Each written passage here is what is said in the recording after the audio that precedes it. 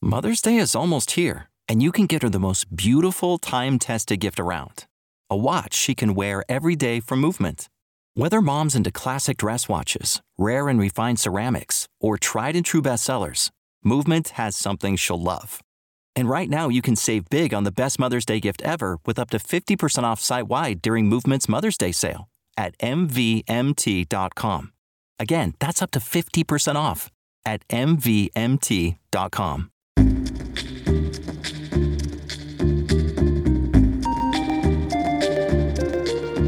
Hey guys, I'm Ray Belli, and this is Words for Granted, a podcast that looks at how words change over time. If you love the show, you can become a contributor at patreon.com/wordsforgranted.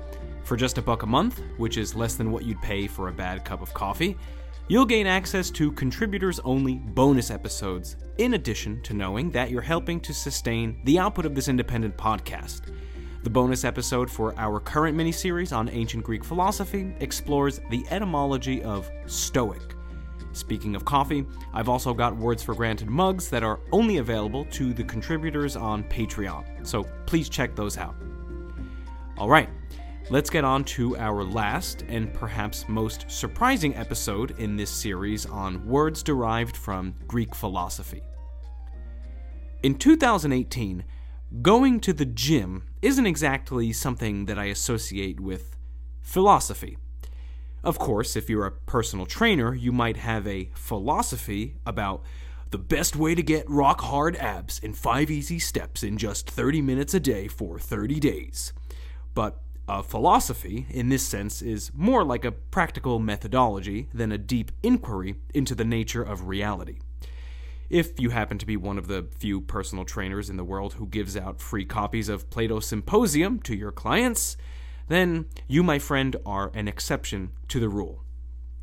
However, the crazy thing is that in the ancient Greek world, most people going to the gym were reading Plato's Symposium alongside many other works of philosophy.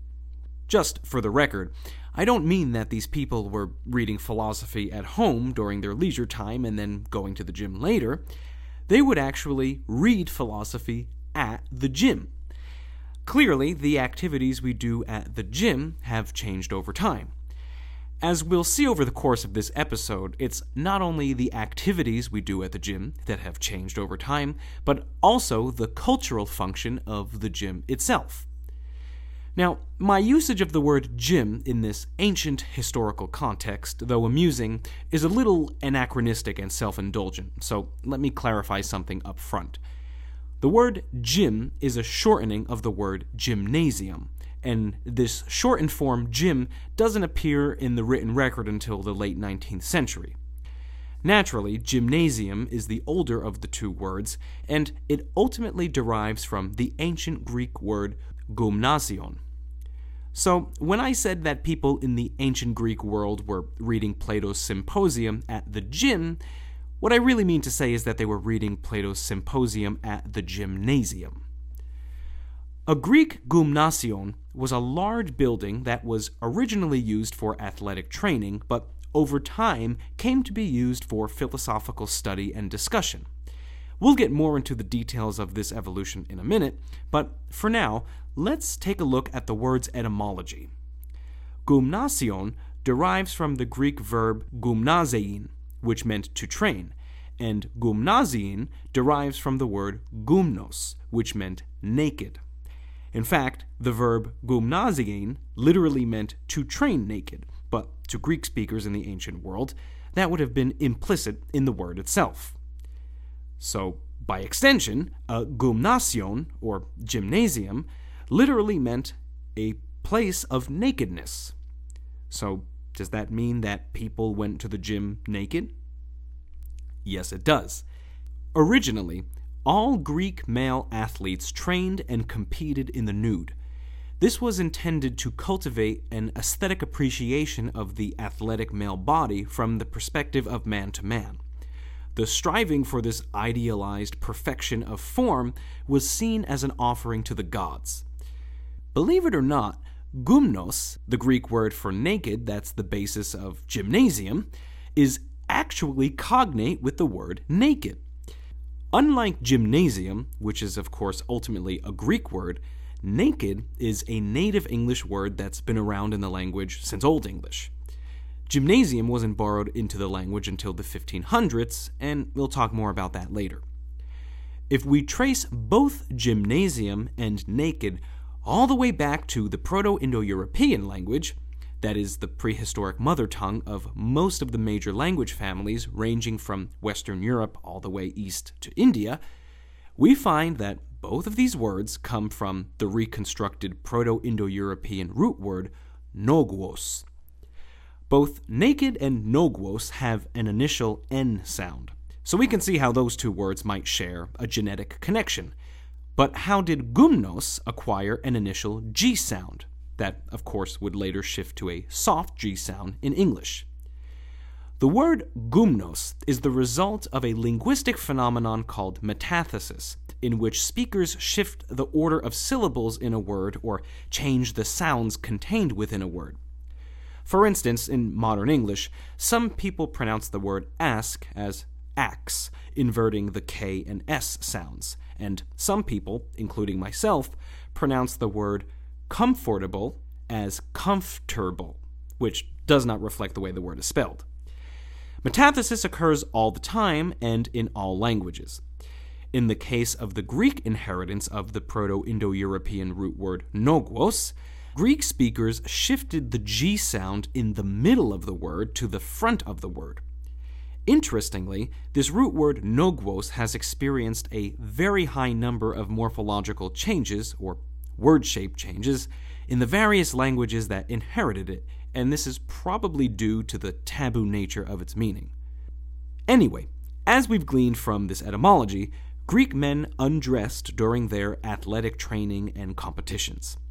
While that may put a certain kind of visual in your mind, wanted or unwanted, it doesn't help us visualize the gymnasium itself. So let's talk a little bit about what ancient gymnasiums looked like, where they were built, and how they came to be. The earliest gymnasiums can be dated to the 6th century BCE, though at this point in history, gymnasiums were not contained within buildings or any enclosed structures. Instead, they were large areas of specially designated open land located on the outskirts of cities. They were found close to sanctuary sites, suggesting a connection to ritual or worship. Their main function early on was to prepare young men for the various athletic contests that were so important to Greek cultural life.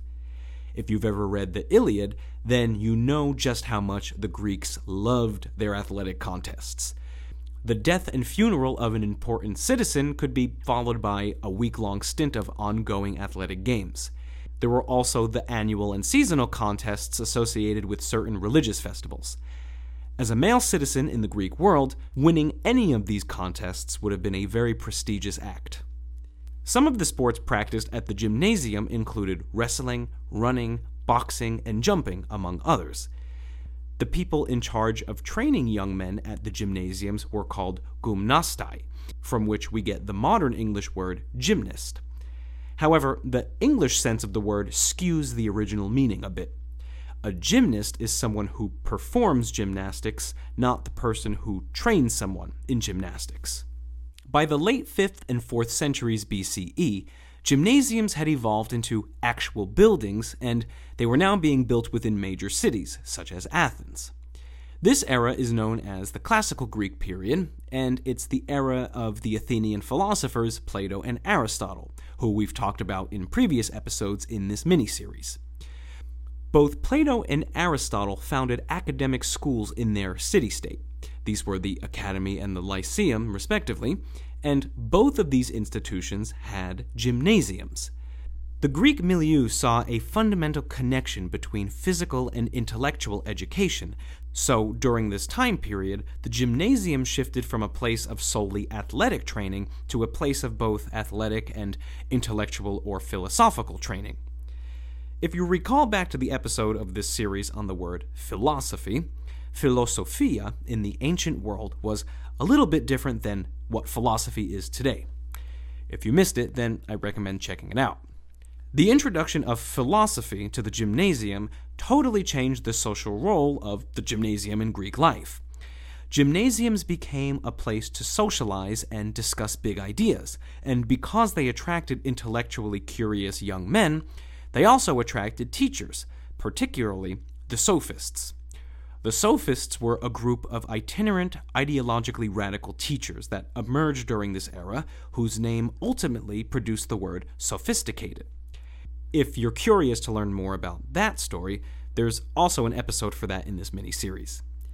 The intellectual component of the gymnasiums became so prominent that it eventually came to overshadow their original athletic component.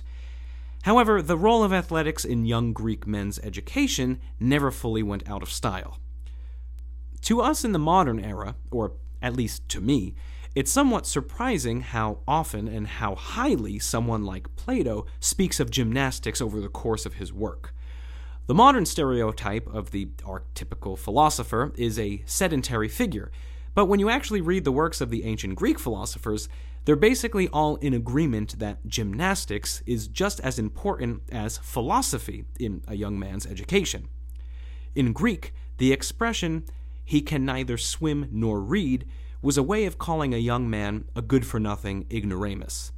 You may have noticed that I haven't mentioned anything about the role of women in the gymnasiums, and that's because athletics, education, and philosophy were exclusively reserved for men in the Greek world. Unfortunately, no surprise there. By the Hellenistic era, so after the conquests of Alexander the Great, gymnasiums had basically become the ancient equivalent of full-fledged high schools or middle schools. They also became one of the defining marks of Hellenistic civilization overall. As the Greek world expanded, Greek rulers established gymnasiums in newly conquered cities, which served as a surefire way of locally disseminating Greek culture. After Greece was absorbed into the Roman Empire, Roman emperors, particularly Philhellenic emperors such as Hadrian and Marcus Aurelius, commissioned large gymnasiums to be built throughout the empire. These Roman gymnasiums were similar to their Greek predecessors, but they were often larger in scale and contained elaborate bath complexes. However, the Romans didn't value the traditional art of gymnastics as an important part of secondary education, so the primary athletic function of the Roman gymnasiums was used to train professional soldiers and spectator fighters like gladiators. The educational function of the gymnasium, on the other hand, basically remained the same. The Romans borrowed the Greek word gymnasion into Latin as gymnasium, giving the word a more conventional Latin ending. Based on the English spelling of the word gymnasium, we know that it was modeled on this Latin borrowing, not on the original Greek. As I mentioned earlier, the word first appears in the English written record during the 1500s. In older texts, you'll see the plural form of gymnasium rendered as gymnasia. This follows the Latin convention for pluralizing words ending in . Another pair of Latin loanwords in English that sometimes follows this model is curriculum and curricula. However, we speak English, not Latin, and the standard way of forming plurals in English is by adding an S, so this is the plural form that I've decided to use throughout this episode. Both endings are technically correct, but nowadays, at least in the US, gymnasiums is by far the more common way of pluralizing the base word. Unlike its Latin and Greek predecessors, the English word gymnasium never had any sense of intellectual training or schooling attached to it. It always meant a large room for indoor sports, in one way or another. By the late 1800s, the shortened form gym was in common use among American students. It was originally regarded as slang, but it's nowadays a pretty uncontroversial word. The word gym also refers to a training center for lifting weights and getting in shape, and in the United States, it's also the word we use for physical education class. The Latin word for gymnasium also has cognates in many other European languages. It was inherited directly by the Romance languages, and it was borrowed into German, Dutch, Danish, Russian, Hungarian, Polish, and Swedish, among others. In these languages, the descendants of the Latin gymnasium don't refer to an indoor space for getting in shape or doing sports, but rather to a kind of school, usually a form of secondary school akin to high school in the United States. For example, in German, a Gymnasium is like an American prep school. In Italian, the first 2 years of high school are called gimnasi. In Hungarian, a gymnasium is simply a high school. Regarding this common trend of semantic inheritance, I'm not sure why English is the odd language out. Over the course of my research, I haven't found anything explicit about it. As always, if you know something that I don't know, please reach out to me at wordsforgranted@gmail.com, and I will share it on the next episode. As I already mentioned, during the late Roman Empire, the role of gymnasiums had shifted more toward secondary education, so it makes sense that most of its etymological descendants mean school. The only lead I could find regarding the singularity of its English etymological descendant is that terms like high school and grammar school are attested in the written record before the word gymnasium was borrowed into English. This may imply that by the time gymnasium was borrowed, its sense meaning school would have been irrelevant because that semantic role was already being occupied by other words. That's just an idea that I had, so take it with a grain of salt.